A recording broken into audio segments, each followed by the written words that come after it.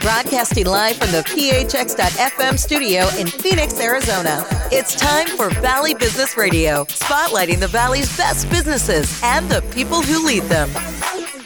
Hello and welcome to another edition of the Arizona 100 podcast. I'm Adrian McIntyre with PHX.FM. I'm joined here remotely again by Abby Fink, publisher of the Arizona 100. Now, Abby and I can see each other because the recording software we use to do high-quality remote podcasts allows us to see a little slice of each other's life. Abby, it is good to see you and hear you. How are you? I'm doing good. And, this has really been a saving grace, this whole video chatty conferencey thing.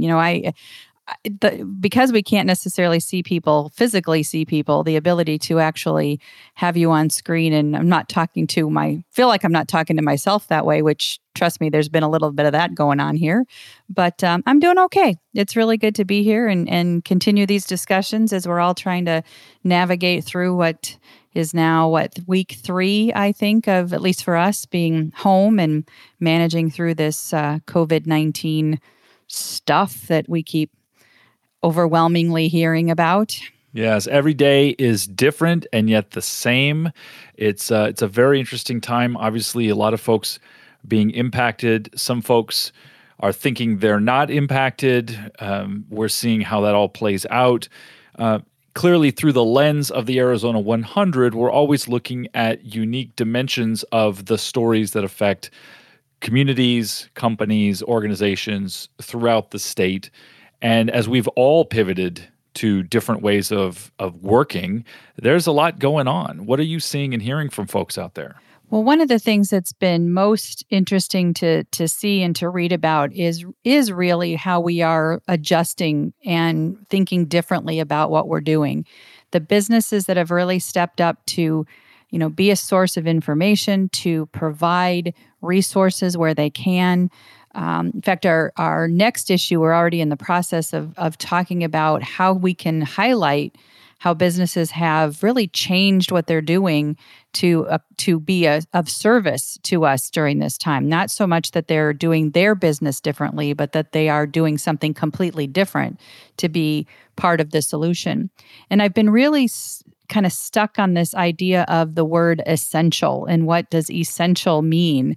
And the essential employees or essential businesses, and what does that really mean? And I suspect it means something different to all of us, but I've really been struck by, and this is somewhat personally as well, what truly is my essential? What do I need or thought that I needed in order to get by? My daily routine is so completely different now. And, but my essentials are, I need to get out and take a walk, where my essential 3 or 4 weeks ago was I got to hunker down and get it done. And so I'm hopeful that my essential changed for the better and that I will carry this through. But every day we're going to hear it differently, right? What is an essential business? What is an essential part of our community? And how do we adjust and adapt that? And what perspective we bring to it now than we might have if we were having this conversation a month ago. It's a fascinating conversation. I like the way you're reframing that, trying to get some perspective on it. Of course, here in Arizona, the governor issued a stay-at-home, stay healthy, stay connected order. And then there was a lot of debate over the state's definition of what were essential and non-essential businesses. Certainly mayors throughout the valley and in Tucson and Flagstaff have challenged the governor to be more rigorous than he was initially. It's created an interesting conversation about what really makes someone essential. And, we can debate that. We can talk about whether nail salons and golf courses are truly essential, but I like what you're saying, which is it gives you some thoughts about what really matters in your life and how that changes when the circumstances change. Certainly some things are always going to be essential, our health and welfare, and our emotional state. I had a nice long conversation with my mom this morning, who lives alone and has for years, but is also very active in her community. She's a professor at a small college. She goes there several days a week. And she was sharing with me, it's been really hard for her, even though she's teaching on Zoom and doing all of those kinds of things that we all do now. it's really hard for her to not be out in the world, having small conversations with people. And we start to realize what is essential and what isn't is something somewhat personal, even though from the perspective of a stay-at-home order that's trying to preserve the life of the population, some things really matter. What are your thoughts? Well, and that's it. We are all trying to do what we can to stay healthy and keep our economy strong and keep as many people working as possible. And I am not about, that people shouldn't be working and things, but there's this push and pull that's happening, right? About what is right for the larger community, right? And sure, I would love to go get my nails done, and I desperately need a haircut. And there's all sorts of those essentials, which are essential to, my professional well-being and such. I mean, I want to look a certain way and take care of some things. Can I wait another week? Can I wait 10 days? Well, I'm going to have to. I'm going to have to come up with another plan. And I am really interested in these discussions that I've been having with, with people across a variety of different organizations and businesses, the for-profit, nonprofit, the government sector, about creating a definition around what that is and what does it mean for that particular organization. If you're a social services agency and you are providing service to the homeless and they're telling you to shelter in place and stay at home, what's home? Right? These are folks that don't necessarily have a place that they can walk into and lock the door and stay safe and away from other people. Or if you are a person of deep faith and you want to go to your place of worship, which is now not able to be done, you're doing it this way. How are we creating what now will be essential in a very different way? And the governor will continue to monitor the situation. He will make decisions that we all hope are in the best interest of our community. Mayors across our state are balancing their constituents' needs, what they're doing in their own communities, against the larger statewide, and really, quite honestly, nationwide, worldwide, what we're seeing. And so I don't know where I'm going with what I believe in this conversation in terms of because what it was last week is very different today and what it'll be next week. But I think we are all being forced to have this kind of repurposing of things in our lives, and where does it all fit, and where will it fit next time, or next week or next month when decisions can be made in a slightly different way. But I think we talked about this last time, the positives in some of this.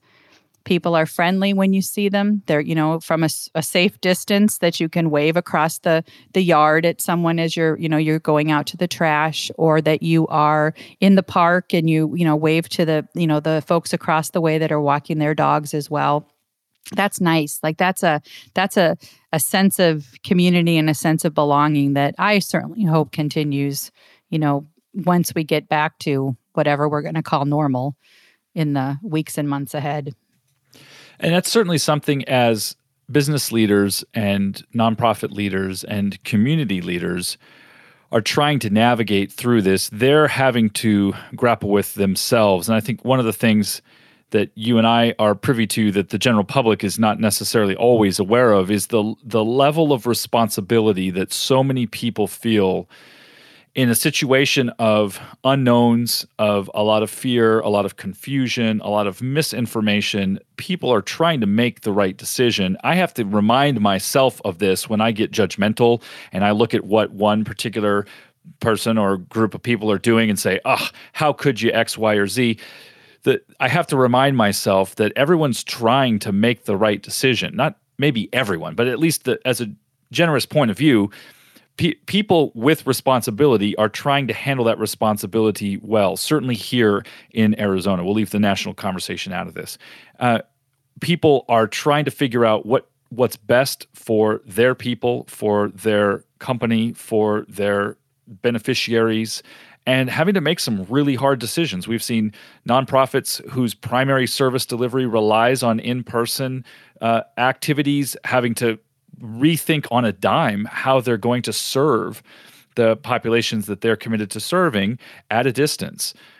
We've seen businesses shift dramatically overnight to remote work when they didn't think remote work was possible, so they hadn't done much to prepare, and now all of a sudden they're scrambling to try to make this work, and in many cases figuring it out as they go. Just as there's a national run on toilet paper, there is also a national shortage of webcams, as everybody has tried to grab what they could so that they could do things like you and I are doing right now. We were fortunate to have a lot of this already.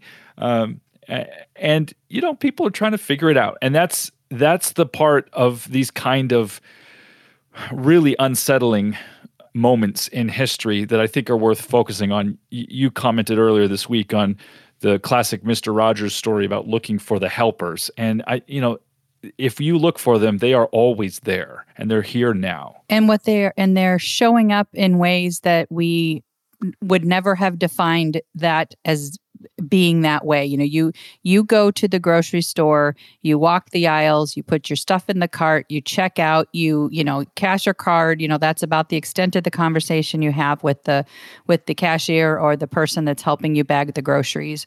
And this time, we're like, if it weren't for them, we couldn't be here, right? These are the folks that are there that are stocking the shelves overnight to make sure that when we go, for whatever reason we're at the grocery store, there's something for us to do and something to take home with us. And the delivery folks and of course our first responders and our healthcare providers and whomever it is that is keeping the mechanisms running in whatever capacity they are.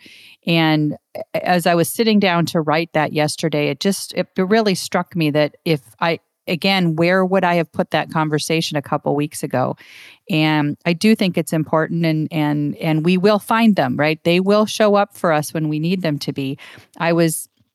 Earlier today, I was texting with a friend in New York, and we were chatting back and forth, and then all of a sudden the phone rang and it was him. He's like, I'm done with this texting. Let's just talk. And it was so nice to have a voice and a little bit of a conversation. And how are you? How are you? What are you doing? How's the family? That comes through in the text message because I know him and I know that's a sincere question.